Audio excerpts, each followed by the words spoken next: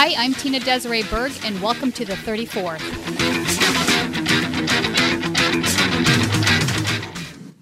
Toward the day when two peoples divided by generations by conflict are bound now by peace.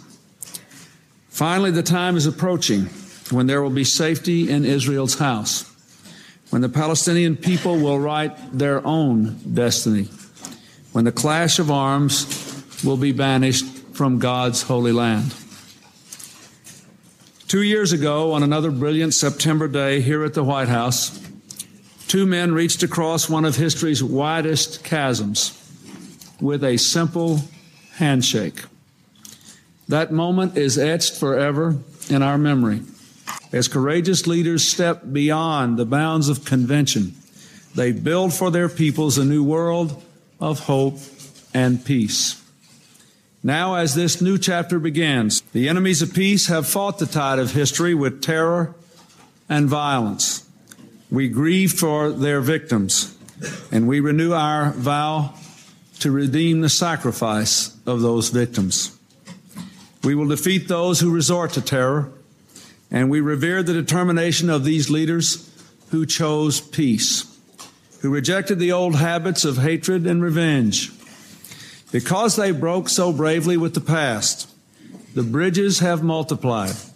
Bridges of communication, of commerce, of understanding. Today, the landscape changes and the chasm narrows. All those who doubt the spirit of peace should remember this day and this extraordinary array of leaders who have joined together to bring a new era of hope to the Middle East. The United States is proud to stand with all of them. Much remains to be done, but we will continue to walk each step of the way with those who work and risk for peace. We will press forward with our efforts until the circle of peace is closed, a circle which must include Syria and Lebanon if peace is to be complete. We will not rest until Muslims and Jews can turn their backs to pray without any fear, until all the region's children can grow up untouched by conflict, until the shadow of violence is lifted from the land of light and gold. Thank you very much.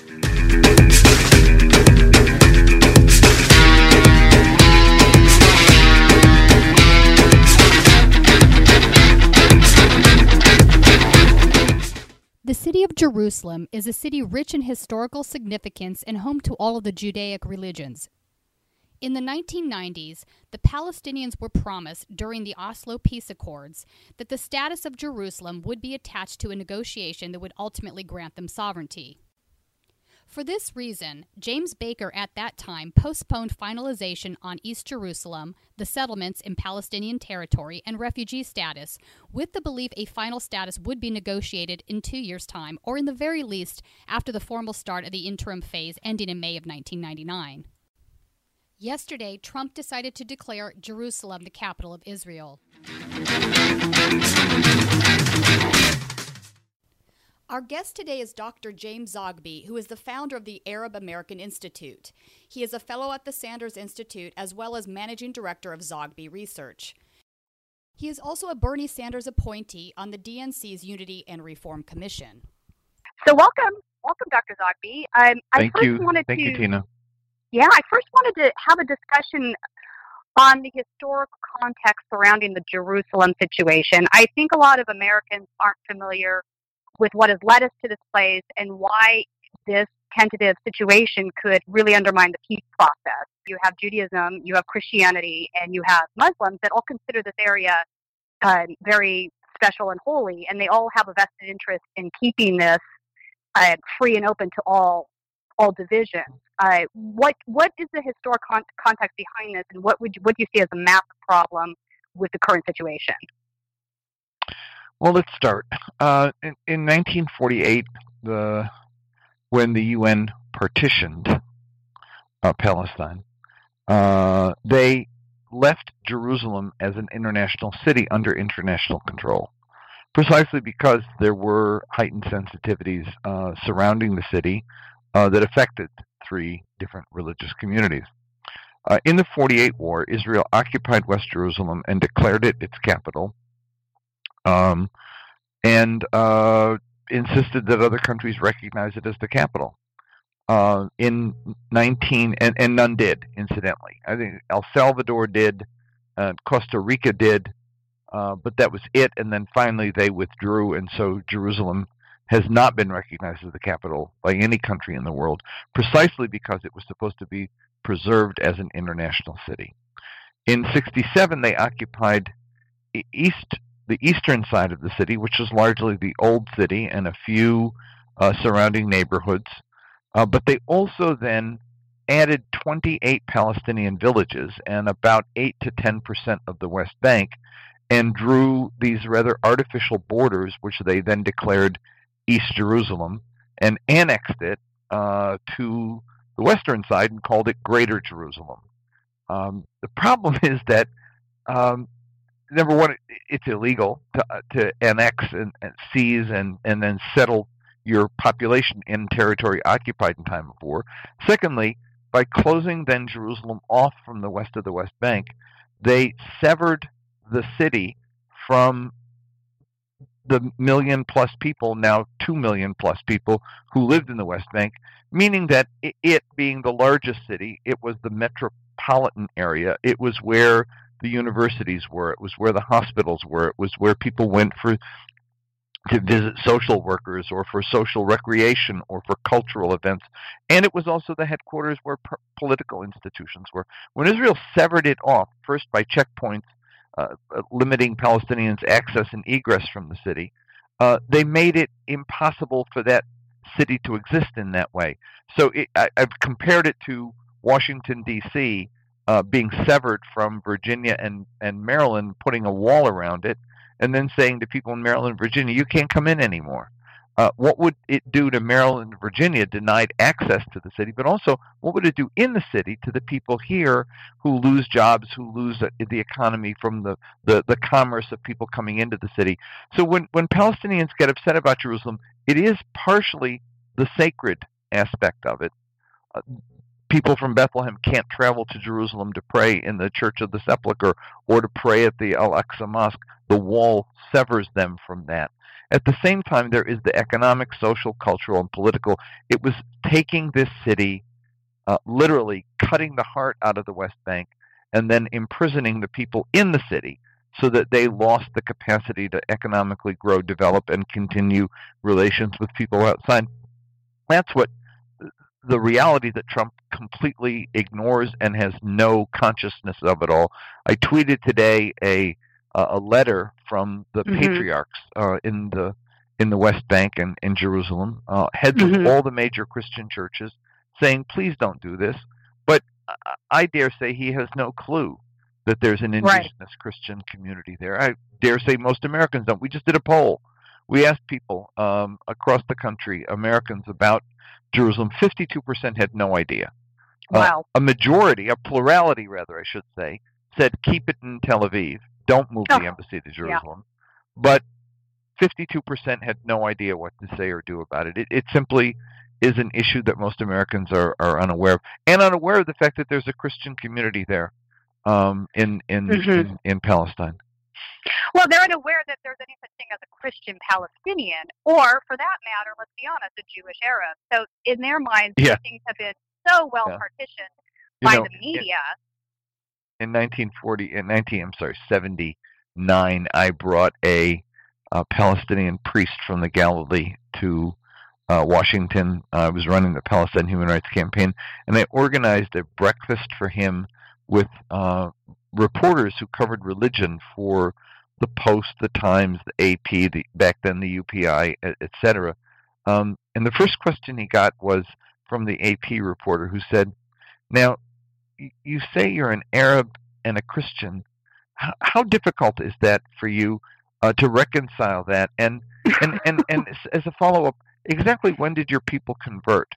And he looked at him and he said, about 2,000 years ago, and we've been living there ever since. He said, and if my people had known that when they did hear the word of Jesus and converted, that they would be dispossessing themselves from their land, He said they probably would have stayed Jews. But that sense of complete ignorance is both baffling and quite distressing. It is distressing, and I think a lot of it's driven by the lobbies and the moneyed interests. I don't think they have a vested interest in Americans not being clear on what's going on in the Middle East and et cetera.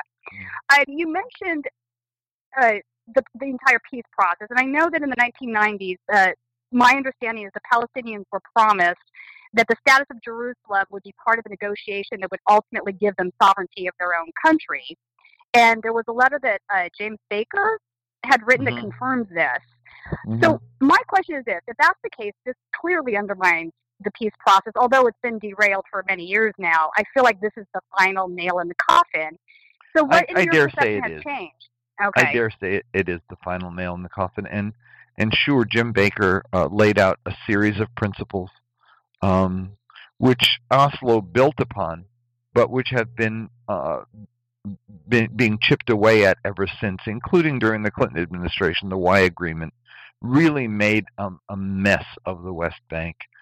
Clinton was so eager to get Netanyahu's signature on anything. This was the guy who said he'd never sign an agreement with the Palestinians, forcing him to sign an agreement, but in the process so compromised the principles of what had up till that point been the peace process that one could effectively say it died. It died at the Y plantation when Clinton achieved what he thought was a breakthrough, but actually was an enormous setback. And then from then on, it's been a downward slide. And look, I'm a Democrat, but would that James Baker had stayed around a lot longer.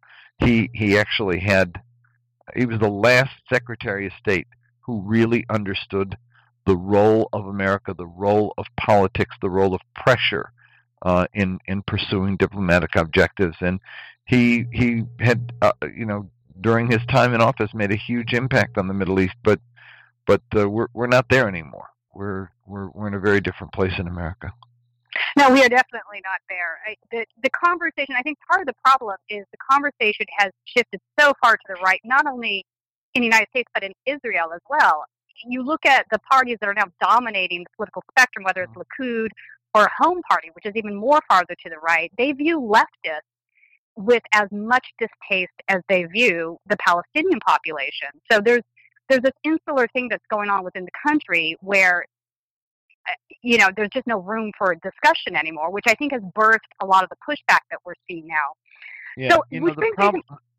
Let me stop for a minute. I think the problem is that when you have people under stress for a long period of time, and the conditions of stress are as they are, both affecting Palestinians and Israelis, it creates a certain. It has an impact on the psyche of people. I call it, there are two pathologies playing out in the Middle East. You have the abandoned child and abused child syndrome on the Palestinian side, and you have the spoiled child syndrome on the Israeli side. They have come to believe that whatever they do, there are no sanctions. They operate with impunity. They murder a Palestinian in cold blood, and there's no punishment for it. Settlers uproot fields of olive trees and steal the crop. There's no sanction. There's no punishment for it. They're told by the U.S. and the world community, do not build settlements, and they build them. Nothing happens. They're told by the International Criminal Court no wall should be built. And not only the wall is built, but the wall is built inside Palestinian territory. And so, in America, you plant a bush on your neighbor's lawn, and a war breaks out. This wall goes 2-3 miles into the West Bank, and the International Criminal Court said it should not exist. You should take it down. Israel doesn't do it. So there's this sense of absolute impunity, which has pushed their politics to the right and made them feel that anyone who criticizes them is a traitor. And so Netanyahu feels, 100%. I get rewarded. I do bad things, I get rewarded. So why not be bad all the time? On the other hand, on the Palestinian side, there's no reward. It's all punishment. Yep. Israelis get the pledges and the promises, the Palestinians get punished. And so there then sets in this abused child syndrome where anything I do is going to get punishment. So why do anything good at all? It doesn't matter. And I think that, because there's been no adult supervision from the U.S. or the UN Correct. or from the Europeans or whoever, there's been no one to sort of take this and hold it in check and correct this imbalance. I frankly see the situation getting worse, not better. Israelis more emboldened, Palestinians more embittered, and the outcome is a disaster. I co-sign on that 100%. I worry because there's this connection that has constantly been made that if you criticize the Israeli government in any way, shape, or form, you're being anti-Semitic, and this is simply not true. And indeed, I'm going to argue, and I know that this is not necessarily a popular opinion, but my argument is that this thing right here is what's driving some very genuine and real anti-Semitism in the world, because they see the actions of the Israeli or the illegal settlers in Hebron, for example. You've got situations where children have been intentionally run over, Palestinian children, and there's no recourse, there's no justice, there's no discussion. These folks are just, you're right, they're acting with impunity. And people see these actions and they see that there's no justice being served, and they go to this horrible place where all Jews are horrible people. And it's a very dangerous situation. And I really, really would like to implore a lot of the right wing in Israel to really think about that for a second, because they're not making it a more secure environment. They're making it less so, in my opinion. So, which brings me to my next question. What benefit, if any, is there to moving the capital to Jerusalem from Tel Aviv? I think I know what that is, but I would love to hear your opinion on that. Well, the idiocy of the president in claiming that it would advance U.S. interests and it will advance the cause of peace is just beyond belief. He can't be so dumb as to really believe that. Obviously, the speech was written for him by somebody else who thought that he'd be so dumb as to read it straight out and not question it. It will set back U.S. interests. I mean, here we are, the only country in the world now recognizing Jerusalem as the capital. Where the Europeans have asked us not to do it, the EU statement yesterday. The French and the Germans individually sent very strong statements. The Pope made a very deep personal appeal. The Organization of Islamic Countries issued a strong denunciation, as did the Arab League. I mean, frankly, it sets America back. It also is going to make it absolutely impossible, despite the fact the president says he's provoking violence and then telling people, now I want you to stay nonviolent. Well, he's going to get a big, I won't tell you, it will not be received well when you poke a finger in the open wound of an entire nation that reverberates throughout the entire Arab and Muslim world, and you put salt in that wound. It's going to have a blowback. And so I don't quite understand. Is there an upside? There's no upside. There's an upside, maybe, that Sheldon Adelson will be very happy and put in another $25 million. No, I mean, I think that's the case. I think you're right. Chuck Schumer, who also supported it. Look, I go back to Chuck Schumer in 1988 when I introduced the Jackson plank at the Democratic Convention, and we had rules that we would not insult each other. We would just make statements from the podium of the convention. I did, and he got up and broke the rules and said, the speaker before me was dishonest, deplorable, disgusting, whatever. People started booing him from the floor, and the booing got so much that Governor Blanchard from Michigan at the time, who was the chair of the convention, had to come out a couple of times and say, to calm the audience down, to stop him from doing it. But he was disgraceful. When it was all over, we were in the backstage at the convention, and Schumer comes over to me and puts his arm around me, and he says, "Zogby, you have no idea how much money you probably helped me raise in Brooklyn tonight." And that is so gross. Exactly, and I thought that is Chuck Schumer to a T. So he now gets to go and do he leaked to the press that he advised the president to do this, claiming credit for it. Why? Because it's going to help him raise money from donors too. It is disgraceful. It is an absolute abomination. American politics at its worst. And so you got Trump doing it and Schumer claiming credit for it, both for the same purpose, domestic politics, playing with fire for domestic politics. It's really irresponsible. It is really irresponsible. And the interesting thing about the Schumer, I was going to ask you about this, so I'm glad you brought it up. The interesting thing to me about Schumer is he's literally, as a Democrat, he's absolutely taking money from right-wing causes like Shelley Adelson. I mean, you had a situation where Shelley Adelson and Haim Saban were sharing the same stage and agreeing with each other on the situation. So at some point, we need to have a reckoning as to whether we are truly progressives and we fully believe in humanitarian values and human rights and egalitarian policy and democracy, or we don't.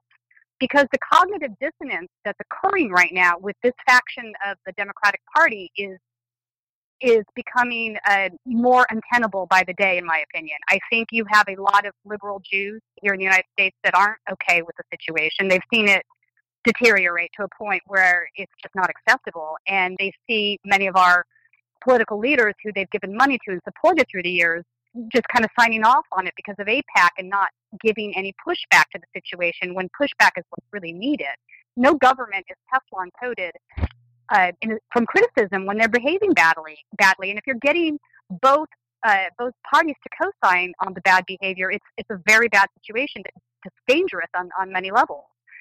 So that brings me to my next question. You know, BDS has been a movement that was started by a group of people, not a singular person, but many of those folks did include liberal Jews as well as Palestinians. And they saw this as a way to maybe push the conversation in a direction that dealt with the fact that Palestinians are prosecuted under military law, not civil court. That there's really, it's an apartheid state where if you want to get from Hebron into Israel, it's going to take you 6 hours to get through the checkpoints, if that's even possible. Or somebody needs to get to a hospital and an ambulance needs to come across. There's no guarantee that that's going to happen. People are dying. So there's a very bad situations that have been coming up that need to be dealt with. And I think they saw BDS as a way to make that as a political push that would change the conversation. But in reaction to that, we now have laws coming up that are anti-BDS laws. In my opinion, this is a violation of the First Amendment in this country. And I want to understand why it is that our politicians think that it's okay to subjugate our First Amendment rights to a foreign government's want, meaning AIPAC's want. Do you see this as a problem as well? What's your opinion on that? Absolutely. Look, number one, I'm a supporter of BDS. I think that we should all encourage Palestinians to pursue a nonviolent approach to liberate their lands and regain their freedom.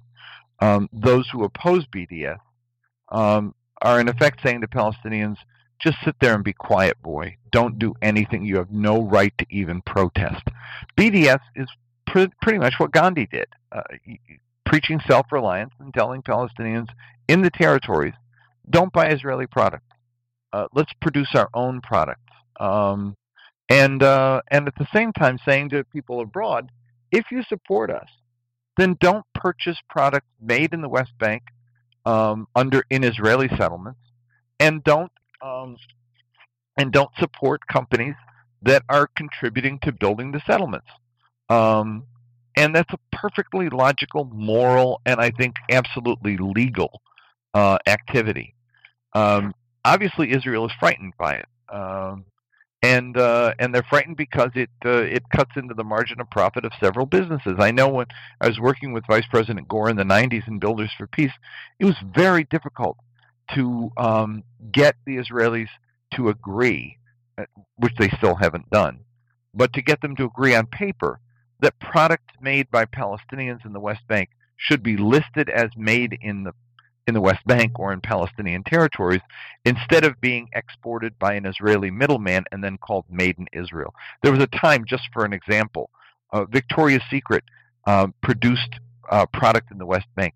98% of what they produced was produced in the West Bank by Palestinian seamstresses, and all had a made in Israel label on it. And the Palestinians got dirt for producing it, and the Israeli middlemen who exported it made the profits. We had to try to work to get that reversed.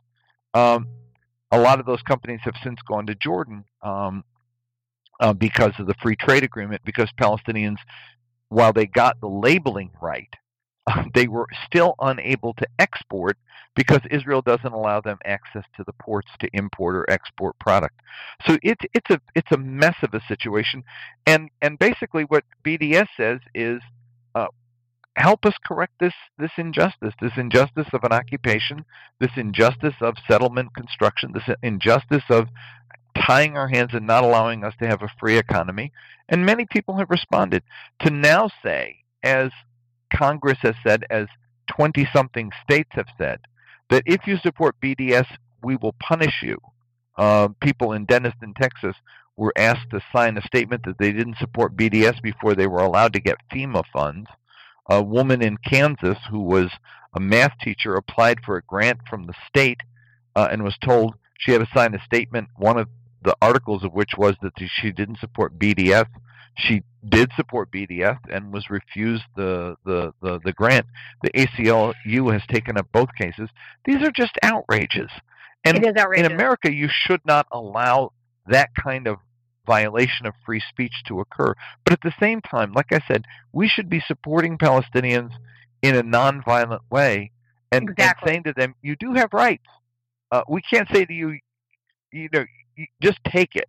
We're not going to support you if you use violence. We're not going to support you if you use nonviolence. It's just disgraceful. It is disgraceful. It is a nonviolent form of protest, and I agree with you 100%. We should co-sign on to that because, my understanding too is a lot of these illegal settlements with the worker situation in Palestine is that they're not subject to Israeli laws as far as protections for workers, et cetera, et cetera. So this also contributes to sort of incentivizing these companies to go into the West Bank, set up shop, and pay, 50% of the wages that they would pay an Israeli citizen. So it's not good for the Israeli citizens either. It's just bad all around. It's a bad idea. And the other thing that Trump is talking about doing is moving the U.S. Embassy into Jerusalem, which is the second part of this frightful mess. I saw a report, I think it was maybe on Mondo Vice this morning, can't remember, that said that he was maybe thinking about re-upping keeping it in Tel Aviv for 6 months and then moving it as opposed to today. Do you have any news on that or an opinion you want to share? What he's saying is that he will recognize it. That's enough damage. Move the embassy. He may not re-sign the waiver in 6 months, but he's authorizing the State Department now to begin the process of hiring architects and designing it and stuff. He said it'll take 3 to 4 years. It'll actually take longer than that. But the damage is done with the recognition. Right, that makes sense to me. And also, I would imagine this does more damage for us with regards to the European Union and all of these other countries that actually do have embassies there in Tel Aviv. Why would we want to isolate ourselves from that community? I don't see any benefits here. Yeah, look, there is no upside to this. There's no upside. We agree. This was, while not an act of war, it amounts to an act of war, and it's just a disgrace. I agree. So my next question has to do with another interesting thing that's happening here in the United States in regards to this. I'm seeing a lot of fundamentalism, like evangelicals, committed to what Trump's doing. And I feel like in a lot of ways, because Netanyahu's lost a lot of the liberal Jewish support in the United States, he's now embracing these other groups that are fully vested in seeing Palestine disappear because it fulfills their religious belief of the second coming, etc. Do you think that maybe played a role in this, getting pressure from those groups? I think that absolutely did play a role in it, and I think that what people need to have a clear sense of what this evangelical thread is all about. I mean, they want to Okay, let me start from the beginning here. It's called pre-dispensational millenarianism. What they believe is that the Old Testament wasn't just the Old Testament, but it actually was the prophetic book that laid out what would occur in the future, not just what had happened in the past. So basically, they want to replay the scenario of the Old Testament in the modern day, the ingathering of the Jews, etc., as the precursor to the final days. So the theology is weird and has been declared heretical by most of the major Christian denominations. First, the ingathering of the Jews, then the conversion of the Jews to Christianity, then the final battle, at which point the forces who are allied with the Jews and those who are not will have this final battle that will result in the end of the world, at which point Jesus returns with the select, the chosen, the 144,000 who are to be chosen, and they will rule in a perfect world. Well, I frankly want a president who plays to people who don't want to bring about the end of the world.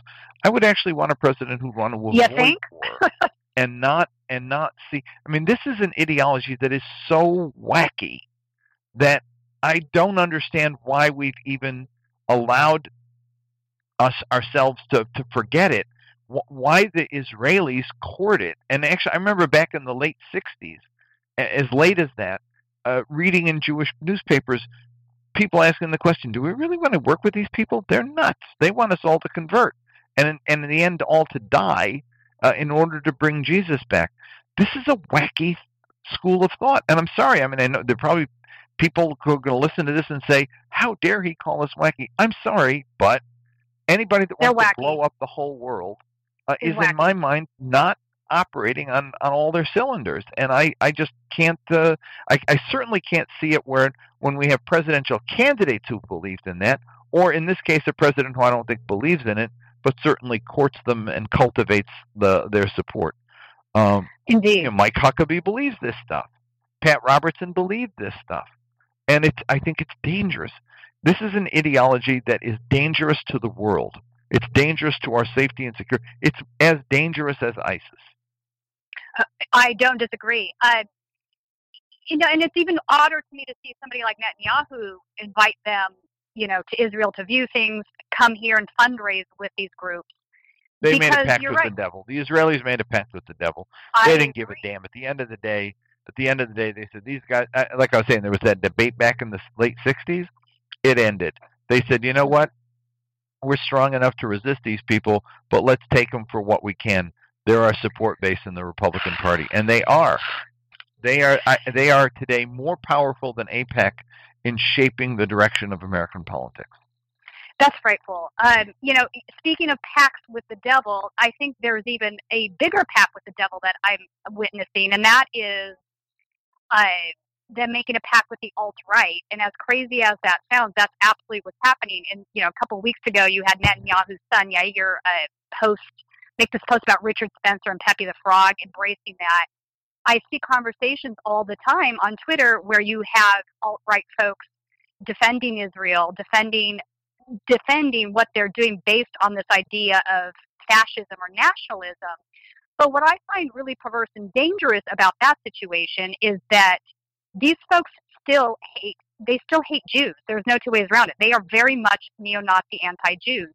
And I don't understand why Netanyahu and a lot of these hard-right Zionists feel comfortable making a bed with them based on one thing only, Muslim hatred. So to me, this is, the enemy of your enemy is not your friend. I wrote a piece back in the Nixon era called Anti-Semites for Israel. And it's still the same thing. They make their decision on Israel, I would say, like the Christian evangelicals, based on a larger scheme of things, where they see this people as useful to fight a war that they want to fight. In this case, it's Israel beating back the Muslims. In the evangelical thing, it's Israel helping to bring on the end of days. But again, I mean, you have the situation where the Israelis and their supporters make a strategic decision.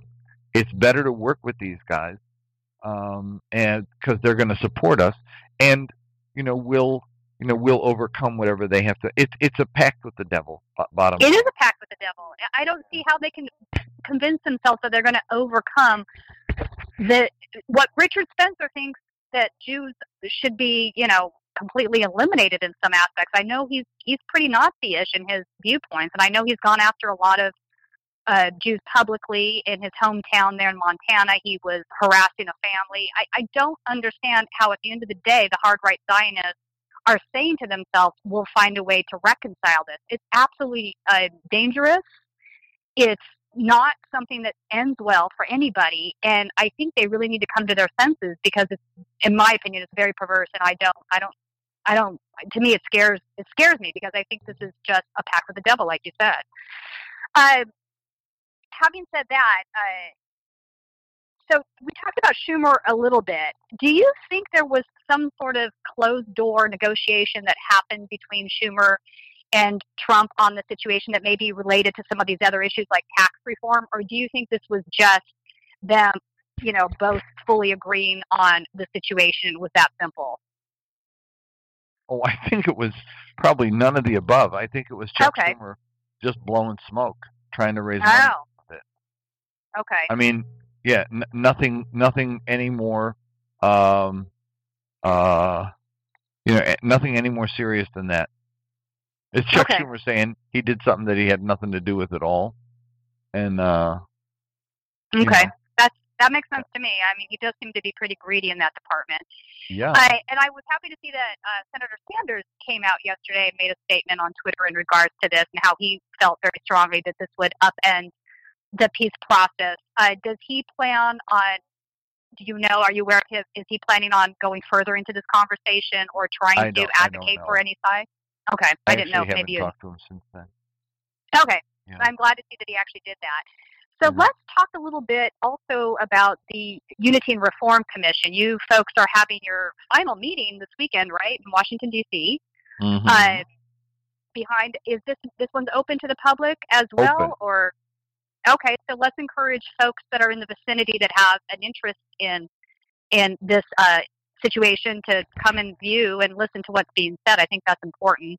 I know that this past week the Democrats had sent out a survey in regards to what was happening, and they asked questions like how do you feel about caucuses, how do you feel about primaries, superdelegates. Do you think that they are listening to what they're getting back in this survey at all, or is that just sort of something they're doing to do it? Oh, I think that they're paying attention to nothing. I mean, that thing again was just a device to make people feel that they're being included. The poll actually was, as I recall, looking at it, was kind of stacked in terms of where the options were. Right. And on the issues that were in the bucket that I was dealing with, party reform, they weren't even included in the discussion at all. That's correct. You could have there was a little bottom section that you could discuss that in, which I did when I filled out my survey. I brought up the situation with lobbyists, etc. But no, it wasn't one of the questions. And it should have had nothing to do with it anyway. Look, we were the Unity Reform Commission. Mm-hmm. If anyone was to have sent it out, we were to have sent it out. We didn't even know it was going out. It went out as a fundraising device. Fill this out and then donate. And I will bet you the results never even got tallied. Or if they got tallied, they never came back to the Unity Reform Commission because we never saw them. So what would be the point of including a tool to help our deliberations when we never saw it? That's very disappointing. So there's a whole lot that's disappointing about this. I agree. So now, after you have your meeting this weekend, you're going to go into deliberations with the group. I know you can't really talk about results at this point because we're not at that stage. But do you have any sort of positive feelings about how this process has gone on through the year so far? No. No. Okay. I'm actually not. I'm actually not happy with with where we are. And I think that some progress was made in superdelegates, and some progress was made on the area of opening primaries, but too much of it is being left to the Rules and Bylaws Committee to finally resolve, which includes none of the Sanders people on it, incidentally, and yet includes mostly Hillary people. So I don't know where we get gains there. And then secondly, the issues on party reform, I see very little progress made there at all. We've still got a big fight ahead of us. I agree. You know, I've had some conversations in the last couple of weeks with folks within the DNC, and I feel that they're not really hearing the problem. They don't see the problem with having lobbyists sitting in leadership positions. They think this is perfectly okay if they call them consultants. They don't feel that people are angry and leaving the party for reasons related to this. I mean, I think did you guys do a poll on this? I think the latest data shows that independents are about 45%.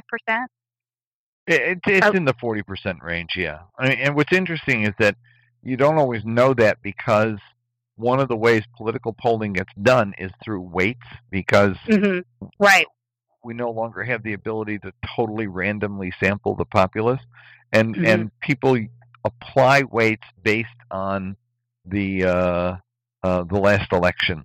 So we don't really know what the it's not like we actually stick our hand in the jelly bean jar and pull out the beans and come up with, oh, this many white ones, this many black ones, this many red ones. We actually impose the number ahead of time on the sample of this is how many Democrats, Republicans, and independents, and we're still using old numbers for that. So I don't really know, but I would dare say from everything I've seen that that it looks like independents today are a larger group than either of the two parties.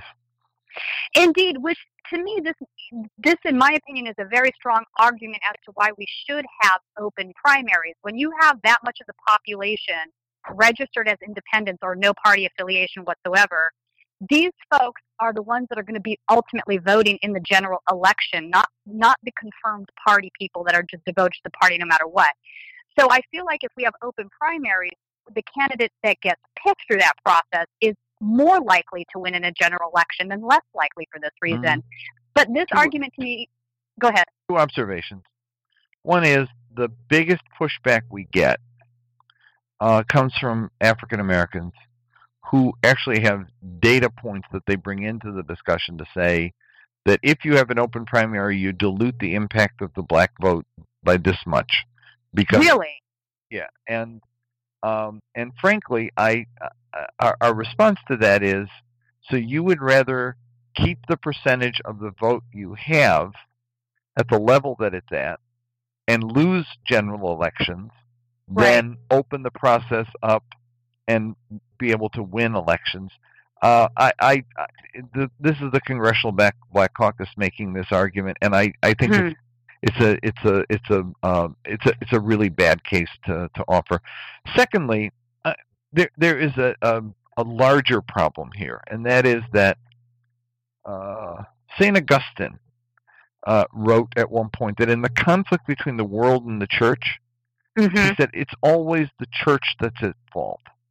And the point here is that if Americans aren't joining the Democratic Party, then the problem's not with Americans. The problem is, what are we not offering them? Right. What are we failing at that is the result of the fact that we have lost 1,100 state legislative seats, control of both houses of Congress, 2/3 of the governorships, and the White House? What are we doing wrong? But they almost seem constitutionally incapable of admitting that we have a problem. It's everybody else's problem. I mean, Hillary's book tour was, it's the Russians, it's Comey, it's Sanders, we did nothing wrong at all. Well, I'm sorry, but in the conflict between the world and the church, it's the church's fault. In the conflict between the party and the public, it's the party's fault. We're doing something wrong. And we don't have the ability, apparently, to own up and say, we've done it wrong. When I go to sessions that we do in the executive committee, they bring in our party pollster. And after the Hillary election, it was like, people said that we didn't win the Obama coalition. We did. We won the black vote. We won the Latino vote. We won the youth vote. We won the educated college women vote. We won all of our groups. We just didn't win enough of them. And so the solution for the next election was, he said, what we need to do is, instead of throwing money after groups will never win, i.e. white working class voters, he said, instead of throwing money after those groups, we need to double down on our strategy of the past. And after he got praised by 5-6 people, I raised my hand and I said, I'm sorry. That's that wrong. is really stupid. And not only is it stupid, but we don't deserve to be a governing party if we take the approach of only going after our quote unquote core votes and not seeing why have we failed to win these people who historically were always Democrats. Bernie I won agree. them. Why couldn't we come up with a candidate who could always? But they don't get it at all, and they're still in the document that got sent to us for a Unity Reform Commission. They keep talking about our core constituencies as if nobody else exists. And I frankly think that if a party does not speak to everybody, it is as much a part of the problem as the other party is. And I think we really have to examine ourselves on how willing are we to take a cold, hard look in the mirror and say, here's what we've been doing wrong. Here's what we got to change. We got to fix it. And I just not that I don't think we're there yet. I agree. I think the one thing that strikes me with that argument that's problematic, even the most problematic, is the fact that they're saying we had the core constituencies. That's not the right way to look at it. They lost. They literally lost a big chunk of their core consistency. That's the salient part of that situation. Mm-hmm. We had a candidate that didn't get people to come out to vote. I mean, if you look at, they try to make these arguments, and they don't look at per capita, or they don't base it on anything within context. But if you really say you won all of Obama constituencies, I'm going to say you're wrong. You lost. Mm-hmm. You lost a big chunk of his constituency. Yes, perhaps you were able to get over this, majority finish line, but that doesn't really tell the real story here. The real story is in the fact that you had registered Democrats that chose to go in and vote and didn't vote for president. They only voted down ballot. You had fewer Democrats showing up to vote. I mean, to me, they're looking at the wrong side of the argument. And the other part of that equation is white working class is this is the one that really gets me when they make this argument against Senator Sanders. Who do they think is most heavily impacted by income inequality? It is not white men. So when they make this argument, it really infuriates me, because the things that Senator Sanders is talking about do affect minority populations far more than they affect the white working class. And the idea that these things are different domains is completely wrong. There's a reason that MLK, Martin Luther King, made poverty a part of his platform, because he saw how his communities were affected by these things. So to me, these are just bankrupt arguments. They're based on antecedent bias. They don't want to see the truth. They are far too insular. And if they don't wake up, we're going to keep losing elections, because the bottom line here is we are not a majority registered party. We have to form some sort of leftist coalition, whether it's with DSA, the Democratic Socialists, or the Green Party, or just disenfranchised independents that are left-leaning. These are our audience. These are folks that we should be appealing to with our progressive values, and I don't understand why they don't see this. I wish I could tell you. I'm preaching to the choir, no doubt. So now, if we come through this process and these recommendations go to the Rules and Bylaw Committee, and we don't see any real movement in the direction there needs to be movement in, what happens next? I have no idea.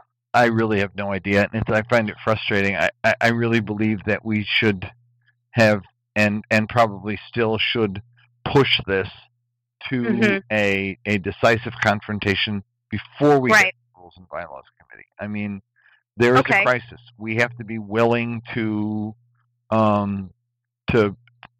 sort of demand a response now, or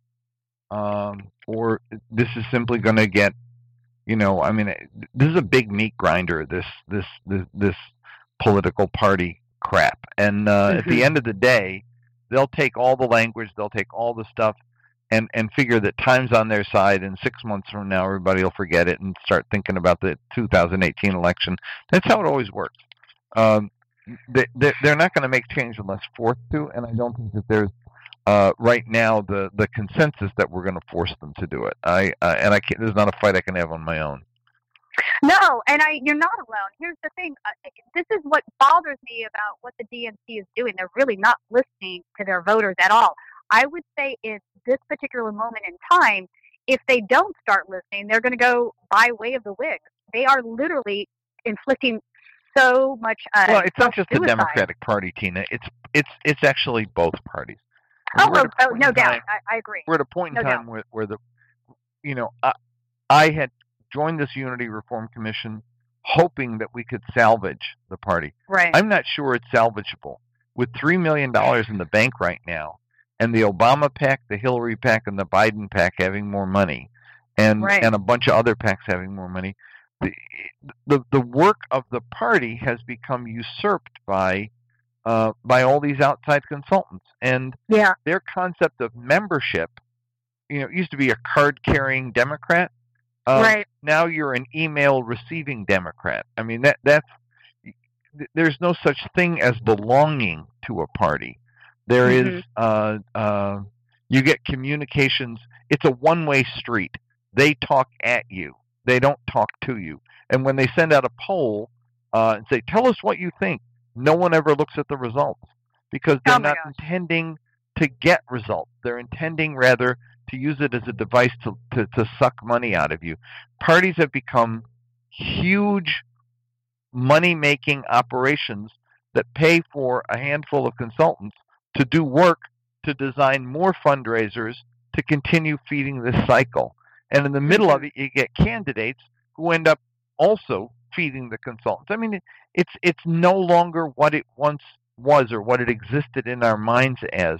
Ideological groups of people committed to a certain set of principles and goals and structured around those goals in order to advance the cause and to promote and support individual members of the party. So when I was a kid growing up, you wanted a job, you went to the party boss. You wanted something done by the city government that wasn't being done, you went to your ward captain. You went to your precinct captain. You worked for them, they worked for you. That no longer exists as a concept. So I'm not even sure what we're talking about right now. I don't disagree. We have a systemic problem, and God knows the GOP is a bigger mess. But I, of course, as a progressive, care about my side of the aisle. I don't disagree with any of that. And I think part of the evidence we have for this is the way in which Senator Sanders and OFA, Obama before him, were able to raise a lot of money directly grassroots from individuals without help of the DNC. And, the DNC wants to cry poverty at this point. But again, this is a self-inflicted wound, in my opinion. They're not listening to their constituency at all. So people are instead saying, well, I'm not going to give you money. I'm going to give my candidate money directly through Act Blue or whatever else. And they don't seem to be seeing how that's partially something that they created by their own actions. When I came and saw you guys in Bally's, I was struck by the first people I saw. It was Berman, and I can't remember the other guy. These are lobbyists. These are not, that's not up for debate. They might want to call themselves consultants, but you've got a guy that, took money from private prisons, that supported the Keystone XL, which are things that I don't agree with as a progressive. And I don't want to see these folks sitting in a leadership position. I sure as heck don't want to see them on a committee that's supposed to reform the leadership that's engaging in these types of behaviors. And that was very disappointing.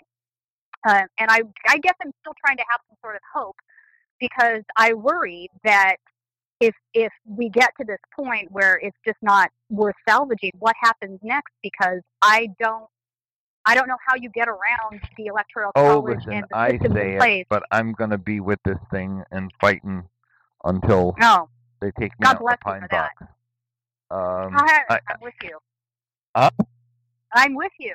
God bless you. Yeah, I mean, I'm not. You. I sound like a little grumpy at times. Bad day with Jerusalem going on and getting the report. You're not grumpy. You're being honest and authentic, and but I appreciate that. I do think that it is. it's a situation where we're going to continue to fight it out. And I this is, maybe we'll succeed. Maybe we'll make some progress this time. I just don't know. It's not as I'm not as optimistic as I was when this all started. I was a little more naive. I thought that when the Unity Reform Commission was started, that we had a shot at making change. And the longer it's dragged on, the more I'm convinced that this is the beginning of a fight. It's not the end of a fight. Yeah, I think you're right. Look, the moneyed interests and the power elite aren't going to go down without a fight. I mean, the 1% in this country currently control almost 40% of the wealth, and they are so insulated in both parties and within the system itself. I mean, we have examples of regulatory capture where you've got industry more or less sitting on every governmental board out there. I mean, so this stuff happened over, a course of 40, 50 years now, and it's not going to disappear quickly. I'm just happy to see, at this particular junction, I'm happy to see the American public finally realizing the truth of the matter and seeing it for what it is, ugly, warts and all. And I think the fact that we have such a large constituency of independents is sort of speaking to that. They're fed up with their parties. They're leaving the parties because they don't trust them. But how do we get around at the presidential level? I can understand how this works on a local level or a state level. We can elect these individuals without the framework of the DNC. But on a presidential level, I think it's a different conversation, because no matter if you ran an independent candidate, let's say Senator Sanders came out tomorrow and said, I'm going to run as an independent, how would he ever capture, even if he got the large majority of voters, how would he capture the Electoral College? How does this all play out on the bigger scheme of things from a technical framework? You know what I'm saying? Yeah, I don't know the answer. I mean, I think that the electoral map would have looked quite different with Bernie as a candidate. I don't think we would have lost Pennsylvania or Michigan. I don't think we would have lost Wisconsin.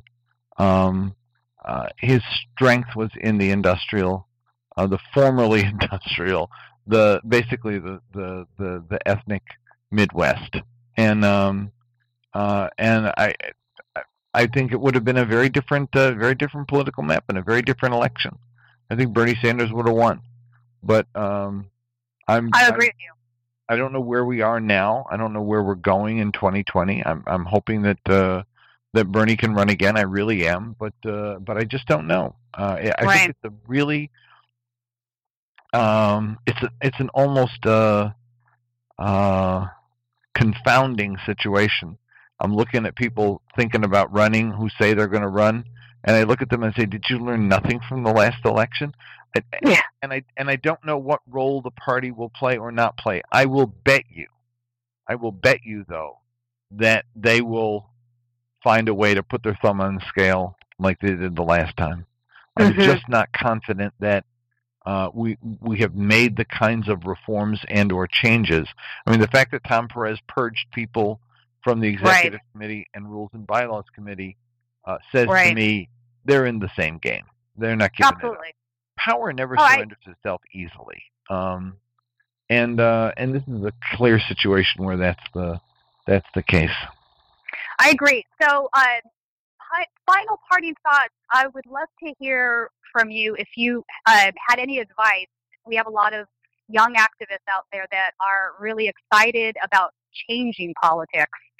What would your advice be to them as far as getting around all of these problems that we're seeing? How do they affect change? How do they push for the reform that we want to see? What actions can they take at the grassroots level to make that happen? Well, one of the things that we're doing with our revolution is encouraging people to run in their states for party posts so that we can take over as many state parties as possible. I think we would have had a very different situation in this Unity Reform Commission if we controlled 25 state Democratic parties with Sanders-type party chairs and national committee people. We're up to 11, and we're not even a year past the last election. If we double it, it'll be a very different Democratic Party. That's one. The other thing, of course, is always working on progressive causes, which is sometimes the place where you win the more immediate victories. I think it's not. I don't mean immediate in the sense that it happens quickly or easily, but struggles that we've won over issues like the environment, like access to facilities for the disabled, issues that we've won in local communities on public education, or the environmental victories that we've won. These are big, and they make a difference in politics. People have won BDS victories with major churches, with universities, elevating the issue of Palestinian rights in ways that, my generation thought it was impossible to do.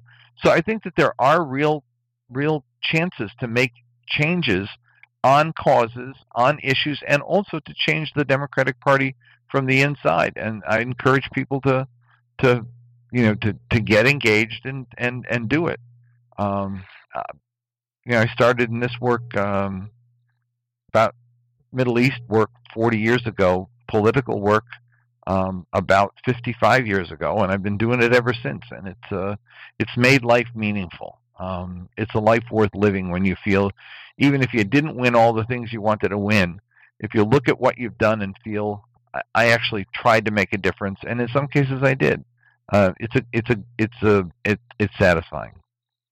You have definitely made a difference, and I am thankful for all of the work that you've put in. You have definitely shifted the conversation. I mean, I've seen it even in the last 4 years.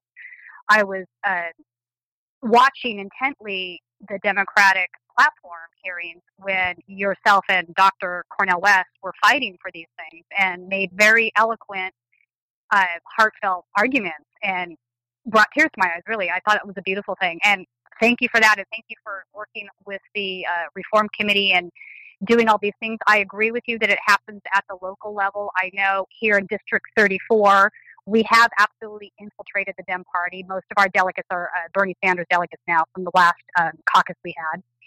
So you're right. If we take over from the bottom up, then they will have to reckon with what we're saying. They will have no choice. So I think that's a very solid recommendation. So all of you youngins, do it. I had a friend who ran the Israeli League for Human and Civil Rights. Israel Shahak was his name. And he used to tell the story of the rabbi who was leaving one town, going to another town, but it was getting late at night, and he was afraid of getting lost in the dark. So he saw a little boy playing, stopped the little boy and said, "I'm on my way from this town to that town. How do I get there?"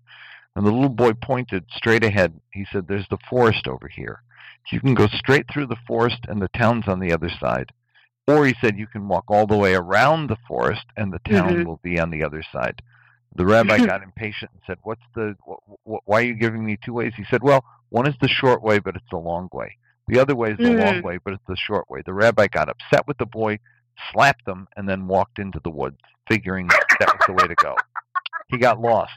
He came out the next morning at exactly the same spot, and the little boy was there, and he got angry with him, and he said, "I got lost. I went through the woods, and I got lost." He said, "I know. I told you. That was the short way. That's the long way.